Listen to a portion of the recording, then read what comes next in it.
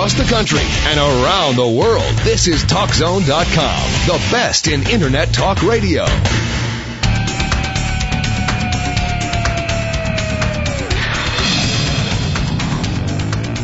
Now, InfoTrack continues.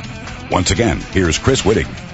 We've all seen books and TV shows about cleaning up all the clutter in our lives. But what happens when the clutter comes back? InfoTrack's Taryn McCall talks to an expert to get the facts you need. Taryn? Thanks, Chris. Our guest today says decluttering is not a good strategy for organization. Julie Morgenstern is the author of When Organizing Isn't Enough. Shed your stuff, change your life. Welcome, Julie. Oh, thanks for having me. What struck me first about your book is that it quickly dispels the notion that clutter has to be physical.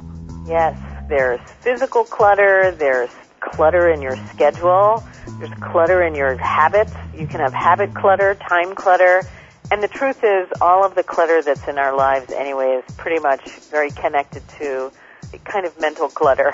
So this is really a quest to find one's own self rather than just cleaning out the closets. Yes, I think that getting rid of things is not an easy process. And I think when you see all these television shows that just have people coming in and saying, get rid of it all, just dump it, your life is going to be instantly better, I think they are really trivializing a much more important, difficult, and actually ultimately transformative process, where you can actually kind of in the process of getting rid of the clutter learn a lot about yourself and why were you holding on to it, what did it represent to you, and then actually replace whatever the clutter was doing for you with a much more healthy way of fulfilling that need. I would think if somebody has a clutter issue in their home, getting rid of it does take care of the physical thing, but that person might be really affected by not having the stuff around at a much more psychic level.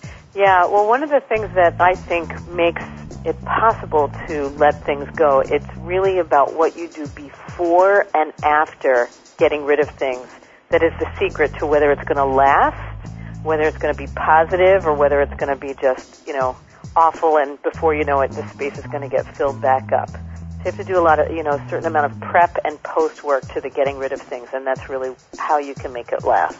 Talk a little about your shed theory of decluttering. I think of getting rid of things not as just throwing things out. I think of it as shedding. And shedding is, if you think about shedding in the animal kingdom, animals shed when, they've outgrown their shell, like a lobster sheds when it gets too big for its shell and sheds the old shell and it gives it room to grow. And I really think that's what shedding is. So shed is a 4-step process, but it really works. So if you think about any kind of clutter that you're going to get rid of, instead of just throwing it out, you go through these 4 steps. So S is for separating the treasures. You separate the treasures because buried under there are usually a small percentage of things that are really valuable to you that are worth holding on to. And it could be they're valuable because they're practically valuable, or it could be that they're very, very meaningful and there's a gem that you want to bring forward with you to the rest of, your next chapter of your life. H is for heave. You heave the rest once you've selected the treasures, and that means really get it out of your life.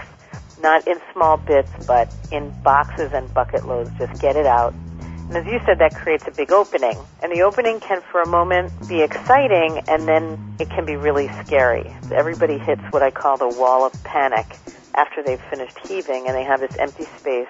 And you're tempted to go and, get what you just got rid of, whether it's, habits or whether it's stuff.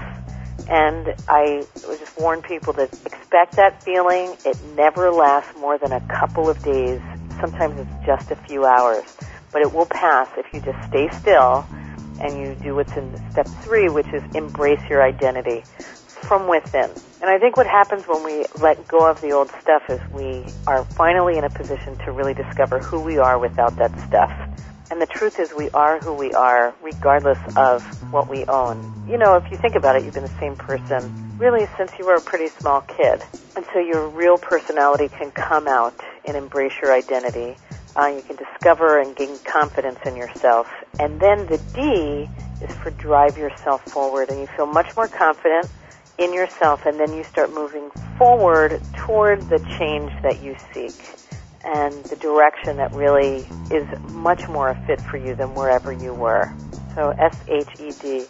some people say it sounds a little new agey when you first hear it, but when you really apply it, it's incredible how this very tangible process truly creates a very intangible set of rewards from more energy and more freedom and more motion. You really get unstuck when you're feeling stuck in your life. In some of your case studies, the clutter is traceable to some event or need in the person's life.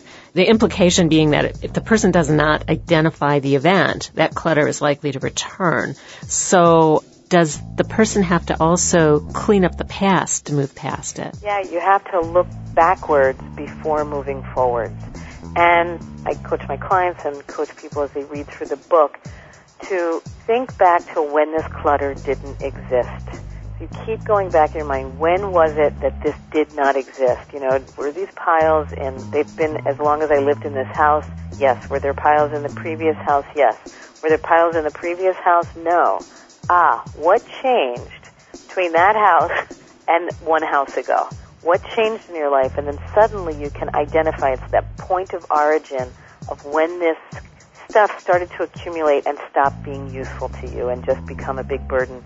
And you can figure out what it symbolized. Like I had a client with a lot of books and papers, and I was like, did you have it in your last house? In your last house? And it went all the way back to really when she was a teenager. And her dad was a very brilliant, learned scholar and kind of stern guy, not particularly expressive of his affection.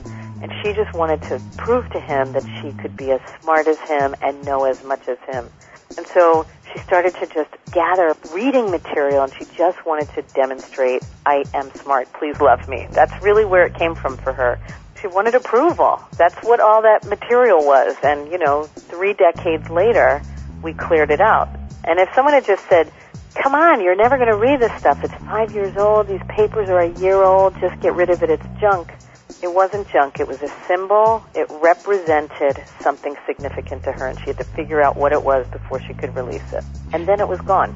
Organizing can seem like a dauntingly large task. What's the one thing that listeners can do today to get started and feel energized? I would say one is meditate on that specter of your future. It's what I call the specter of your future. You have this impulse, this is like a deep-seated impulse of a better life for yourself or something you want to achieve or do. Focus on that and see if you can name it. And the second thing I would say is inventory your house. Start with your physical clutter and just room by room look for everything that is stagnant. Those are the pockets of clutter. And then just pick one. Any one, and go ahead and do that shed process. It could just be the kitchen junk drawer. It could be your pantry. It could be your medicine chest. And shed one thing. And once you have done that and experienced it, you'll see the energy. You'll gain some momentum. You'll feel a certain surge of power, and you'll start shedding other things and really dislodge yourself.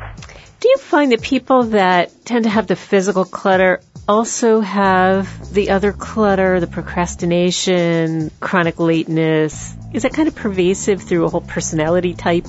I'm not sure that it's pervasive through a whole personality type. I mean, I've worked with so many clients. I worked with one very recently who really had no physical clutter. Her space was organized. Everything she owned, she used. There was nothing in her home or her office that wasn't current and relevant, and she knew where things were, so she had access to everything. But she really was struggling with her time, and she was trying to launch a new business, and she was taking on more than she could chew, and she couldn't say no to any opportunity, and she wasn't delegating, and she'd always, her whole life, taken on way more than she could chew. So it really was time clutter that we were dealing with in her case, and there really was not an issue of physical clutter. Sometimes there's points in our lives where everything seems to fall apart, and I think that's really when we're on the verge of or precipice of a big change. And when you're on the verge of a big change, suddenly a lot of things in your life, physical space and time, feel like obsolete. You start to feel weighed down, like this is not working for me anymore. And it's like you're starting to outgrow your shell, and you can feel it, and you have this need, this drive to shed. And it's at the point of change. That's when you want to shed. It helps you manage change with a certain mindfulness. And what is your website? The website is juliemorgenstern.com. Thank you so much for being with us today on InfoTrack. Julie Morgenstern, author of When Organizing Isn't Enough. Shed your stuff, change your life. Thanks, Taryn. I appreciate it. I'm Taryn McCall for InfoTrack. You're listening to InfoTrack, the weekly show with information you should know.